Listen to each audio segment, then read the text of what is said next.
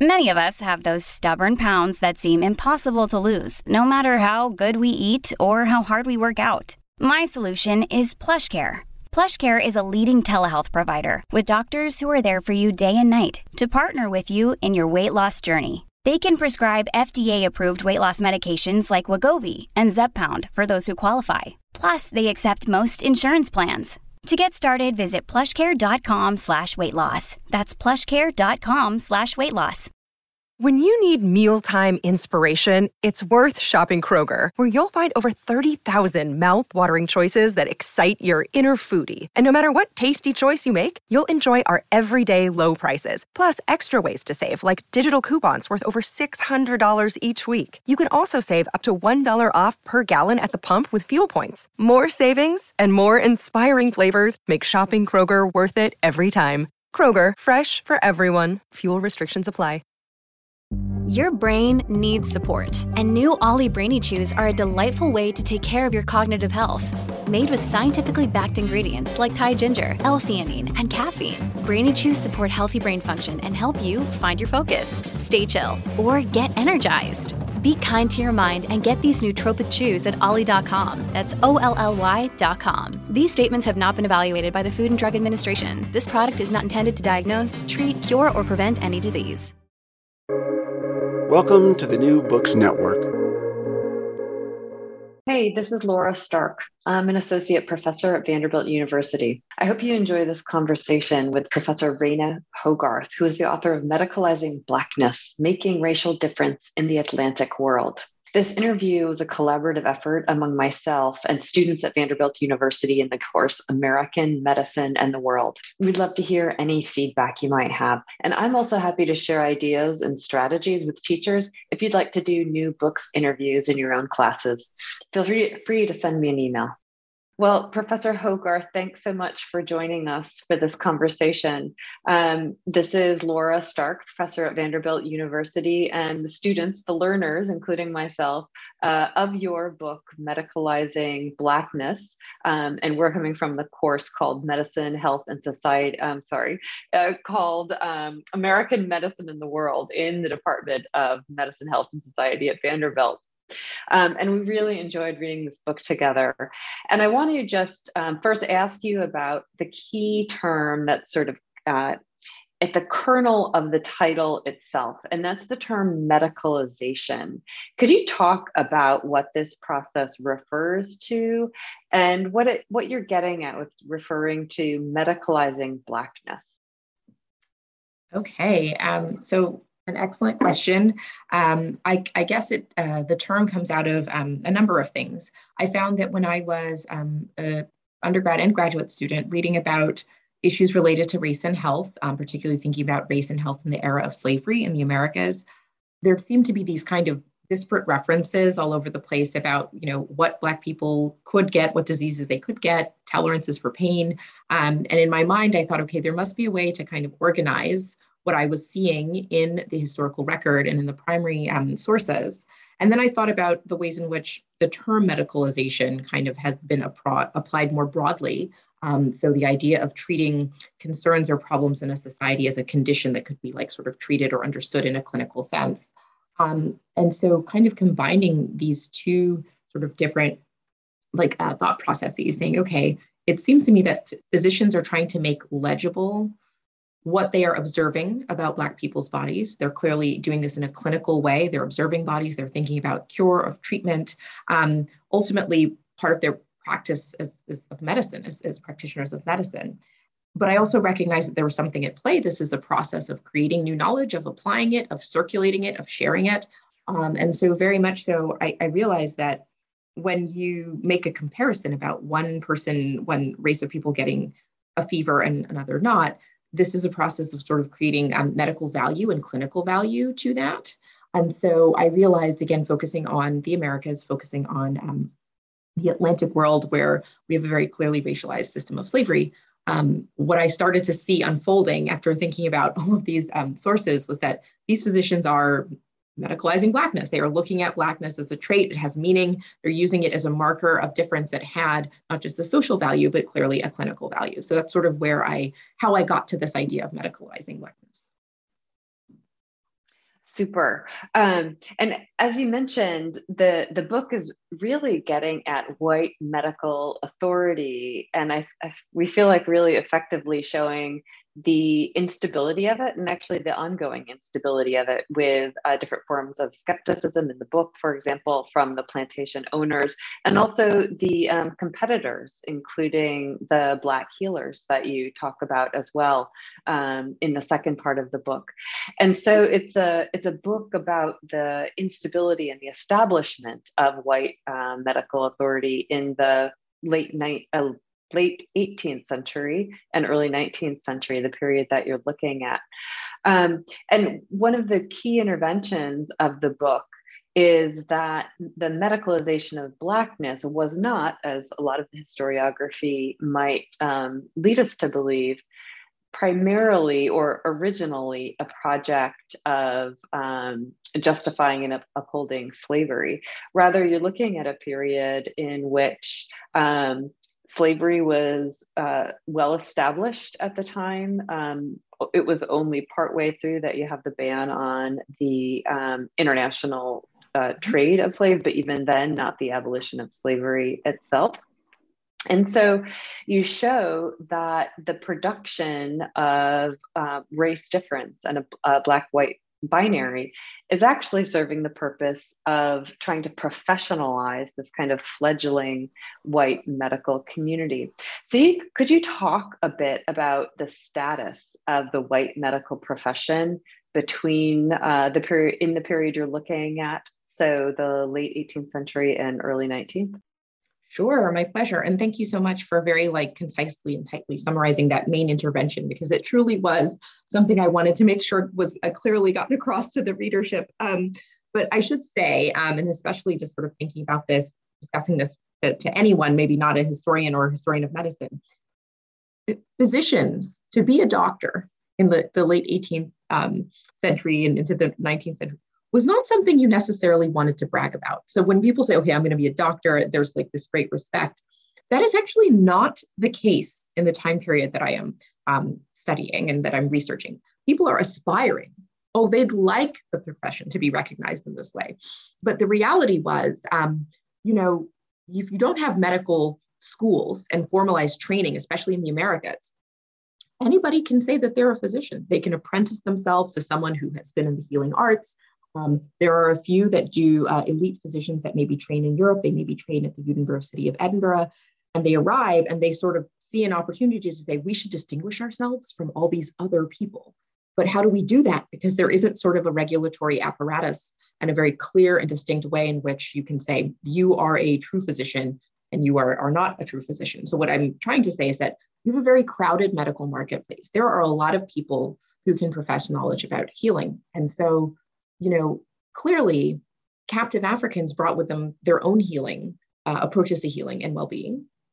And they most certainly used that on the plantation. I should say that, plantation owners, slave owners and slavers were very cheap. And so they would actually, if they could, simply, instruct or have an older, more mature slave on the plantation handle minor issues. So cuts, scrapes, minor things. Anything bigger than that, an epidemic disease, something that requires operation, surgery, then they're going to call for a physician. The issue is that even plantation owners would say, oh, these physicians, do they really know what they're doing? I feel like this is a waste of my money. And for physicians fully aware of this, their concern is, how do I make it clear that I am competent, that I'm the person that's going to get results? And I should say that in this time period, this is a very economically driven approach, right? The idea is that you want your enslaved laborers to get back to working. The idea of well-being or saying I want to help people is not really the driving force at this time. So the reality is that physicians would like to make money. They would like to get some kind of recognition. They would like to show their expertise.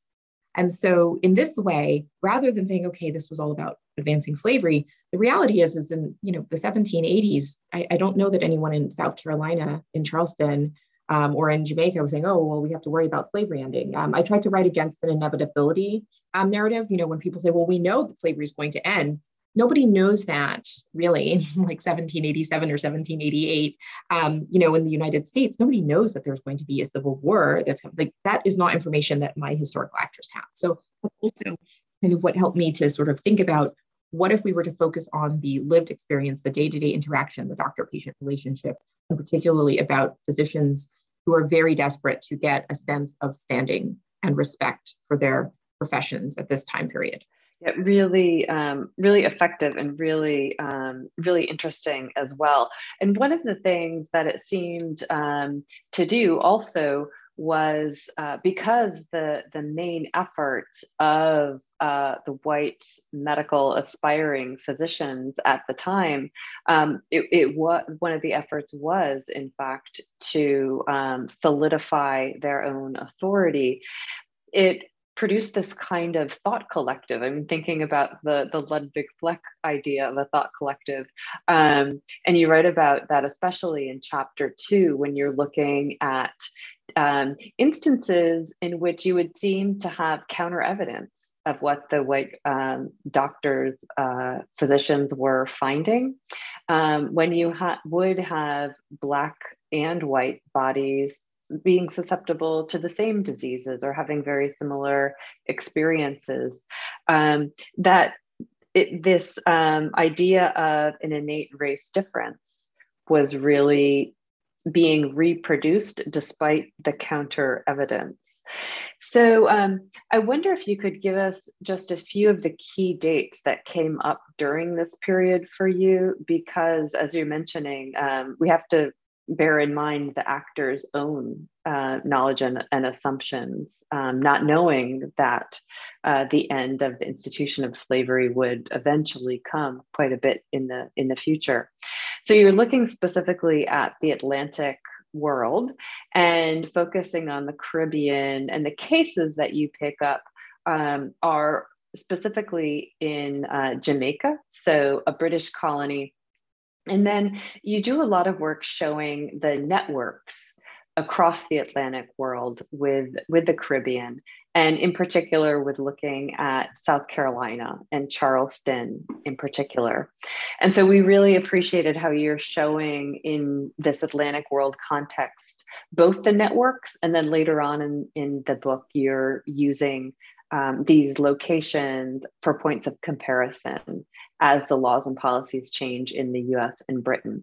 So could you tell us just a few of the really key dates in this period of 1780 to 1840?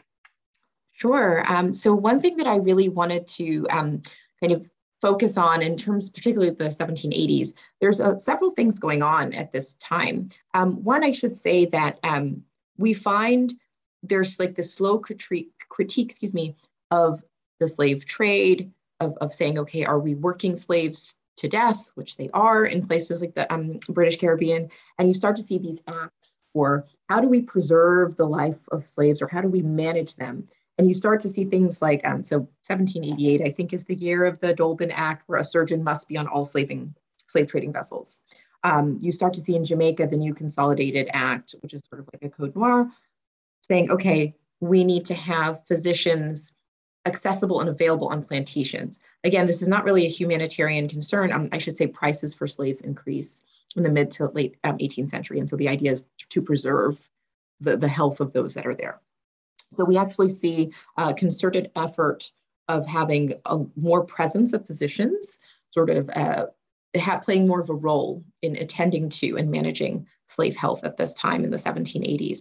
I would also argue that there is really a proliferation of guides and documents for the British to survive in places like Jamaica in the 1780s, sort of towards the late 18th century, simply because Jamaica is not a settler colony, right? So we can think about what happens there is that most plantations are owned by absentee owners. They actually are back in England, they're there, or Scotland. They're not actually in Jamaica.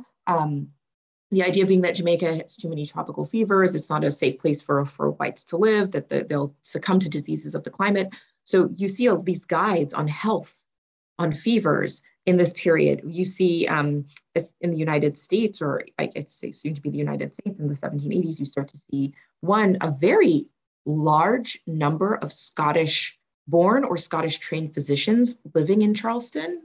So, and I should say that Charleston, South Carolina is a very unique region, considering that it was one of the few, I think it was actually the only colony that had a Black majority in the colonial era. So that actually makes it very similar to an island like Jamaica, which also has a Black majority. And I felt that this was a way to sort of think about, okay, in this time period, what's happening in the 1780s? What's happening in terms of the proliferation of texts relying on medical knowledge, concerns about sustaining and maintaining the slave system, even though this is the beginning of some critique, nobody's saying it's going away. There is not a single person saying, okay, well, now we're going to end it. It's basically, how do we improve it? It's kind of sometimes couched as amelioration. And so thinking about that, it made sense for me to kind of connect these spaces and kind of knowing that a lot of the information travel. So that was the other thing, looking at some of the sources that I was even looking at in the 19th century in the United States would make like a reference to Jamaica or Santo Domingo, like some Caribbean like colony. And I'm thinking, okay, they're like, these physicians are aware of what's going on, and they're even citing older texts. So that even kind of gave me even more encouragement to say, okay, I need to connect the space and really think about how ideas travel within this time period, thinking about the changes to slavery, thinking about what was going on in terms of the development or sort of greater texts by physicians on diseases of the tropics and sort of peak of colonization for the British, peak of the slave trade for the British. So it made quite a lot of sense to kind of look at that time period. And I will say also, you know, and a lot of folks have asked me about like 1840. I have to say that, you know, I think in the United States case, there's a lot of really great work on antebellum medicine and ideas about race that are emergent around the cusp of the Civil War getting there. And what I wanted to do was trying to create a story where we weren't necessarily getting to that part yet. Like I wanted to still avoid that inevitability discussion and the Civil War, which has been, I think, very well addressed in the historiography. So that just to throw that out there with 1840. No, it's great because one of the things it also does that your book really opens up overall is being able to step away from an exclusive focus on slavery to think about different institutions and different reasons and resources for creating this ultimately very rigid racial binary. And the point that the Atlantic world was really central to the production of this medical knowledge, we took to be another major intervention of the book. Sort of, you're undermining a world systems approach in which it's the metropole and the periphery really has nothing much going on. But the book is showing that the work being done in the Caribbean was taken very seriously and also simply absorbed in other places with the specialization, for example, in slave health. And in chapter 2, you show, for example, that the fixity of a racial binary was so insistent in the white medical community that even when there were anomalies, it was external factors that were attributed to the cause. So things like nutrition and diet, even though there was still an innate race difference. And so to develop a little bit of the ideas you're getting at in part 1 of the book, when you're looking at specifically race-based diseases as they were thought of, I'm going to hand it over to Daisy. Hi, it's lovely to meet you. I'm Daisy. My group's question for you is, so throughout your book, you discuss 2 specific slave diseases, yellow fever and Cachexia africana. So we were curious, what can the history of these diseases show about the creation of racial difference and hierarchy? Wonderful. Thank you for your question, Daisy, and nice to meet you. So I should say, you know, in thinking about the diseases that I was focusing on, I want to say a little bit about the archive and sort of why these diseases were so instructive and sort of a little bit actually unexpected, to be completely honest. I did not think I was going to be talking about Cachexia africana or dirt eating. Like, I have to tell you, when I started the dissertation, it was like doing this, and that was not what I thought I was going to be talking about for 2 chapters of my book. So I'll say a little bit about yellow fever. So one, when I went off to do research, I had read published treatises on yellow fever. Some of these things were digitized. Some of them I could just get, I could photocopy and I could take pictures of them. And then I looked at them and I saw that, these were treatises on yellow fever, that there would always be this kind of random sentence or two where it's, but we know that Black people are immune or they don't really suffer. And for a while, I sort of collected how many times I saw this strange reference. And I realized that in thinking about the history of diseases and fevers, the idea of seasoning and the kinds of common frequent diseases, yellow fever was terrifying. That was sort of the disease of the climate that everyone feared.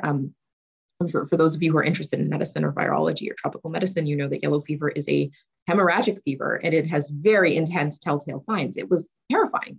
So I thought, okay, this terrifying fever, I keep seeing these references, but these people don't get it at all.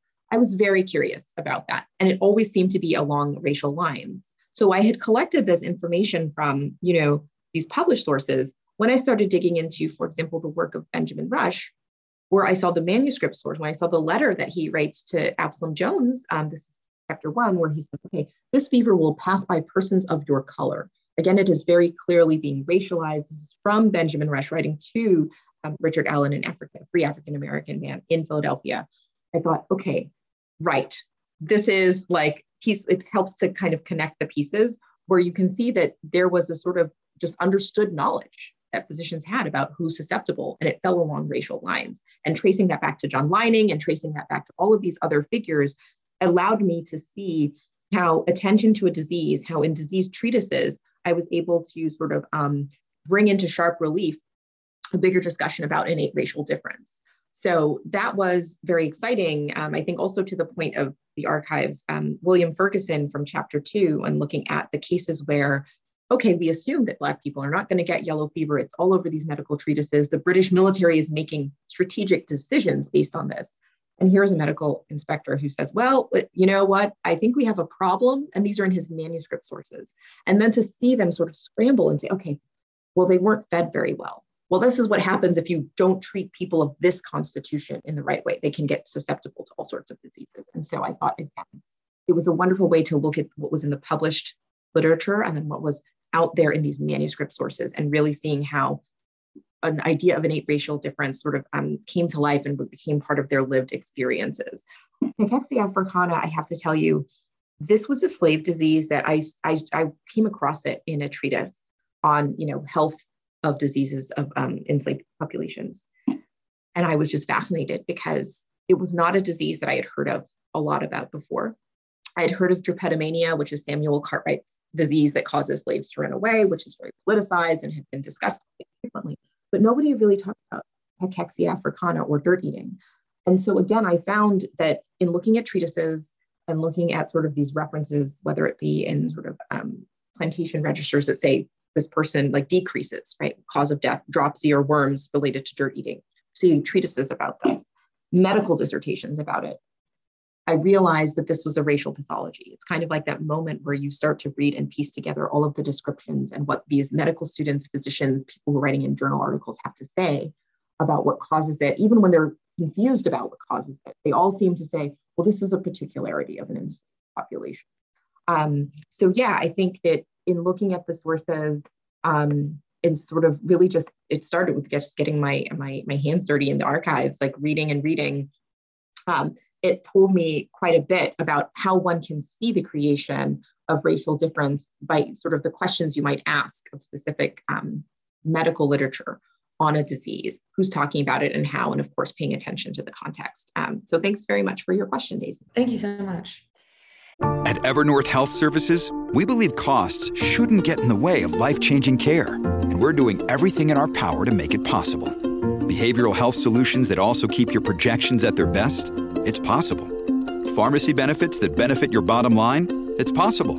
Complex specialty care that cares about your ROI? It's possible. Because we're already doing it. All while saving businesses billions. That's Wonder made possible. Learn more at evernorth.com/wonder. Look, Bumble knows you're exhausted by dating. All the must not take yourself too seriously and 6'1" since that matters. And what do I even say other than hey? Well, that's why they're introducing an all-new Bumble with exciting features to make compatibility easier, starting the chat better, and dating safer. They've changed, so you don't have to. Download the new Bumble now. And what you show also is that through looking at these diseases is that a person's capacity, their skill, et cetera, were not used to understand what they might be able to do in a life, but it was instead the continuing assumed innate differences. And one of the things that we really appreciated, again, was how you were doing a lot of this exploration outside of the more familiar terrain of the institution of slavery. So when you're talking about those diseases in particular, you're looking at the military and the idea of Black people being used in the military, which shows the ways in which British Empire was enrolling ideas of racial difference, both to be of service, but also not the same status as white empire. And so thinking about this really amazing work that you do with a lot of different genres, I'm going to hand it over to Alejandro. Hey there, Professor Hogarth. Thank you so much for joining us.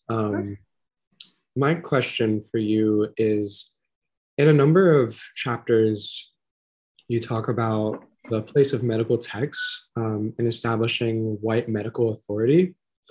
Could you talk about how you use advertisements, slave registries, textbooks, plantation guides, and what you call textual subjugation sort of in this establishment of the white medical authority? Awesome. Thank you for your question, Alejandro. So I have to say that, in the process of writing and researching, you realize you've read about, 50 odd treatises on race, and you see how physicians are kind of talking to themselves and kind of patting themselves on the back for this new information. They're citing each other. And all of this, of course, is coming off of data that is extracted from a captive group of people who do not want to be in the circumstances that they're in, who are not really benefiting from this data in the same way, because I should say that heroic interventions, white medicine, is not always seen as a blessing. In fact, it's often seen as invasive and painful and not necessarily the approach that enslaved people would use. So I started to think really long and hard about what it meant to have the bodies of enslaved Black people discussed very casually and sort of allowing people to build a reputation off of their supposed expertise of these bodies, while also ensuring that those people, those patients, those bodies would be kind of silenced in a way, deliberately so, even though that they were the physicians were depending on these bodies to have this information and to advance their careers. And to me, I saw this as that kind of sense of sort of a very oppressive, a clear sort of power asymmetry that exists in the historical record. And so to kind of attend to that, I thought of this idea of sort of a textual subjugation, that the sort of these bodies are, here they are in the text that are sort of being held as these subjects, as objects, things that the physician uses, relies on to gain knowledge, but themselves don't really get to participate as equal partners in that knowledge. And if they do, you have to read between the lines and see physicians dismissing them as not knowing what they're doing. So for me, I really saw this as, just a massive amount of work, of literature that was taken seriously by very elite physicians that, especially in the Southern United States, to have your medical dissertation be on Cachexia africana, right? To say, okay, I'm going to graduate from medical school and I have chosen to dedicate my dissertation to the study of the slave disease. And I'm going to show my professors that I have mastery over this unusual and strange body. And I'm going to use this to make a career. This is, again, during this time of slavery, when we know that enslaved people, they can't go to medical school. They're basically silenced in these kinds of sources. So for me, I felt that there had to be a way to address that and attend to it in the text. So I was kind of thinking of that through this notion of textual subjugation and basically thinking about these power asymmetries that we find when we look at these texts. So thanks so much for your question.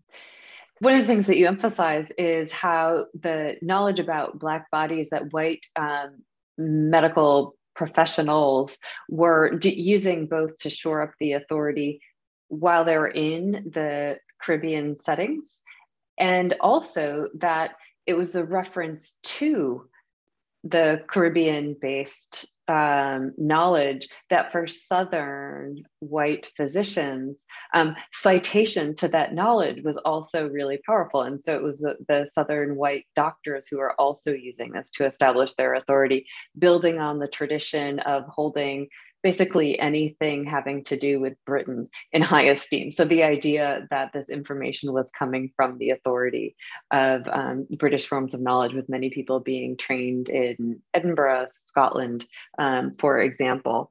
And so we wanted to hear a bit about the impacts on a variety of groups of these efforts to shore up professional authority by white physicians. And so here I'm going to hand it over to Alina. Yeah, absolutely. Thank you so much again, Dr. Hogarth, for being with us today. I know we all really appreciate it. So throughout your book, you show how the medicalization of Blackness normalized the discourse around race being a biological reality. That's a quote from page 189. So I really want to know, how did you see the effects of the medicalization of Blackness impact other racially minoritized groups during this period? For example, Native American people and other communities, like you briefly touch on in your book.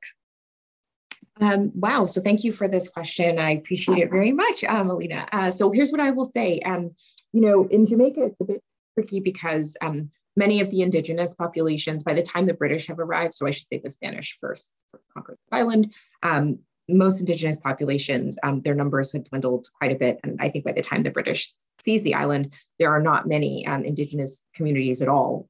But there is most certainly an attention to differences in bodies, and indigenous bodies were often seen as weaker or effeminate in comparison to white bodies. So there is certainly a way in which distinctive racial categories or groups are existing or coming into emergence as a biological reality. And I think especially of cases where, I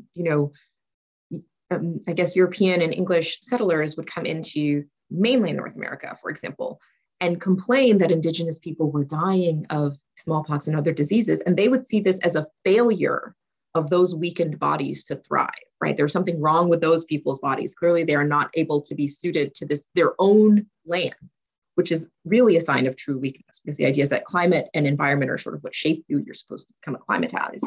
So there is certainly a discourse about which bodies are sturdy and which ones are not. And they most certainly fall along racialized lines. We see this a little bit in discussions of smallpox inoculation in a kind of strange way. If we actually go back, I don't reference it particularly specifically, but there is a case in Boston, I guess, in the 1720s, when thinking about smallpox inoculation, one of the things that a physician who's for the practice of inoculation says is that this works on all bodies, African, white, and even Native American bodies. And that kind of gives you the sense that it's like, whoa, this truly must be miraculous if it can work on such disparate bodies. And this is quite early. So we're already seeing an idea of racialization, sort of biological racing, like onto people, being mapped onto people's bodies in the early part of the 18th century. So most certainly Native American bodies are subject to this kind of a discourse of generally of being assumed to be less robust. And I think if we move ahead, so out of my time period, but into the 19th century and 20th century, we most certainly see this come into play in discussions about Asian bodies or Latino bodies, so Mexican bodies in particular, with diseases like typhus being particularly prone, or bubonic plague, for example, in San Francisco in the late 19th century, early 20th century, is assumed to be Asian people are supposed to be very susceptible. This is highly racialized. So this is I should say, medicalizing Blackness is just one small snippet of this in an early period, but there is so much in the history and historiography about how this use of medicalizing or like racializing diseases and sort of creating these discourses about other races absolutely exists. Thank you so much for your answer.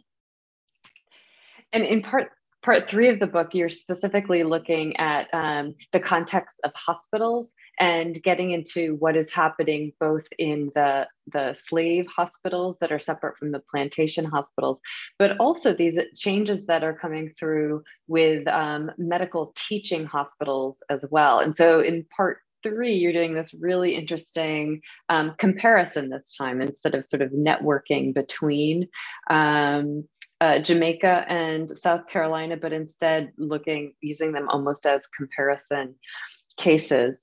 And here, to think about these contexts, I'm going to hand it over to Keegan. Hi, thank you so much again for joining us. So our question is, a big focus of your book narrows in on the use of Black bodies by white physicians for medical training in the antebellum South. What other factors, in addition to the availability of Black bodies, led to differences in medical training during this time period between the antebellum South and the Caribbean? Great question. Thank you so much, Keegan. So I would say there's a couple of things that I wanted to really bring to the fore in sort of the third part. And that is to say that the Caribbean and the Southern antebellum United States are really quite different when we think about how medical institutions function and work and their reliance on Black people's bodies. So first and foremost, Jamaica, though there were quite a few Scottish and English trained physicians that were on the island, Jamaica is very late in establishing a medical school.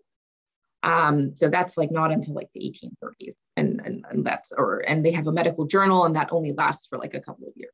In terms of having an infrastructure, like a formalized institution and institutional spaces where you could train physicians, Jamaica is behind the United States in that regard, which I think is very critical to thinking about the sort of different trajectories of these two regions with respect to medical education. Once South Carolina establishes the Medical College of South Carolina in 1824, that sort of transforms the landscape because it creates a space for Southern physicians to go and study medicine instead of having to go to the North, instead of having to go to Europe. And many of Southern medical students did go to the North and did go to Europe. So what these medical schools would do then to say we are just as competitive as schools in urban cities where there are more indigent and poor populations that we can use, or in Europe where they, in France, it's very easy to get access to bodies. In the South, they basically say, well, we have the same thing to offer in terms of enslaved people and Black populations. It makes it competitive to get your medical training in the South. And they're very much pushing this idea that Southern men, because those the people admitted to med school, should get this kind of education where they're from, with the patient population they're going to see. And so in Jamaica, it's really different. There isn't this development or competition about medical education and training. Instead, Black people's bodies are still sort of scrutinized and have value in medical institutions in the sense that these spaces can be used to confine them so that they don't cause trouble, right? So it's kind of seeing the ways in which in these two distinctive landscapes, medical institutions, so in Jamaica, like hospitals, the asylum for deserted Negroes, how that's being used in a very specific way to advance, I would argue, the colonial government's aims, but also to think about, how in the Southern United States, the creation of medical schools is sort of to advance the profession's aims. In both of these cases, though, there's a clear dependence upon Black people's bodies in a way that is very negative for them, because it's not about their well-being. It's not about really offering them safety and trust of the profession or even of the government in the case of Jamaica.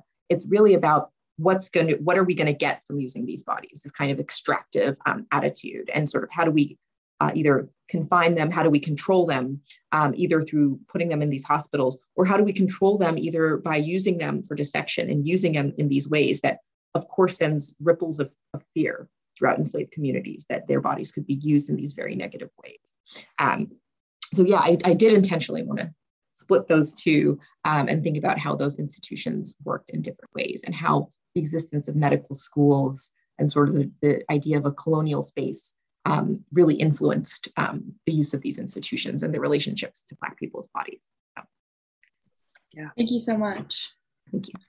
Yeah, and in both contexts, they nonetheless shared sort of this drive for profitability, and also, as you're pointing out, the restriction of mobility was really key. And in chapter 5, which is looking at the Caribbean, you show how the slave hospital was emerging at the same time as the workhouse. And so the ideas of these spaces of basically incarceration, or at least race-based oppression and control. And then in Charleston, South Carolina, the same time that the hospitals were emerging, saw the city's establishment of its first prison as well. And so these, you suggest, aren't coincident.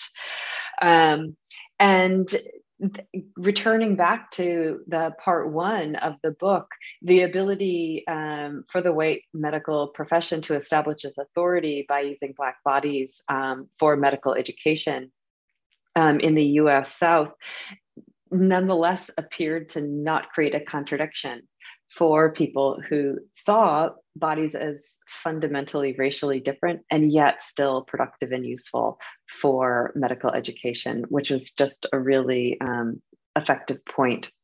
So there's so much more to talk about, and we're going to have to wrap it up now with great appreciation. And so I was going to ask Sammy to pick up with the question, if you're still here, Sammy, but I know you had other commitments to dash to. I'm still here. Hello, Dr. Hogarth. Thank you so much for your time. Our question for you was primary sources of information for the historical research cited in Medicalizing Blackness must have been difficult for you to acquire. And in your book, you mentioned places that you could not find specific research for, like the patient records from within the slave hospitals. Was there any other major area about which you were considering writing, but ultimately chose not to because of a lack of evidence? Oh, that's a really great question. Thank you, Sammy.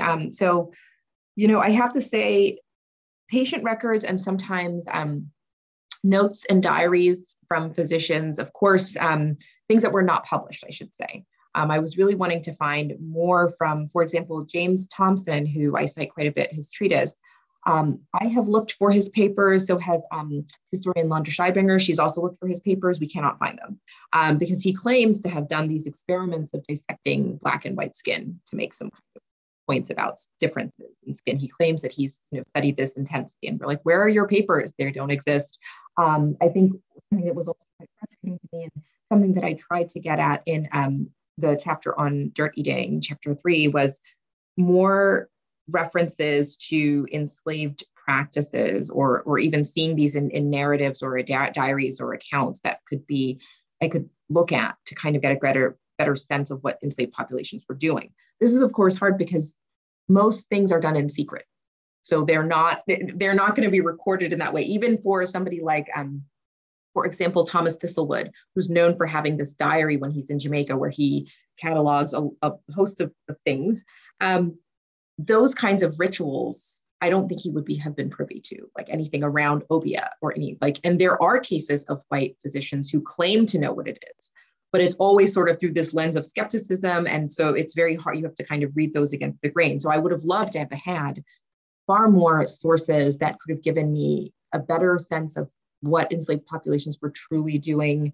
I would have loved to have had more data diaries from the physicians who were working and living in Jamaica, what their day-to-day catalog would be. So in some cases, you can see, the military records. There were case reports from surgeons and militaries where they would say, amputation today, or patient came in, and like a list of these things. I really wanted to see more of those for enslaved patients, because I had kind of conceived of a way of thinking about the enslaved patient that I was not really able to, I think I wouldn't have been able to address it in the way that I wanted to. So, yeah. Well, we can't wait to hear what is up next for you then with the next project. Thank you so much for your time today. We really appreciate your generosity and for this really remarkable book, Medicalizing Blackness. Thanks so much, Professor Hogarth. Thank you for inviting me, and thank you all for engaging with my work. I really appreciate it, and I appreciate the thoughtfulness of your questions. And yeah, somehow I'm going to get onto the second project at some point, but thank you so much. It's been my pleasure.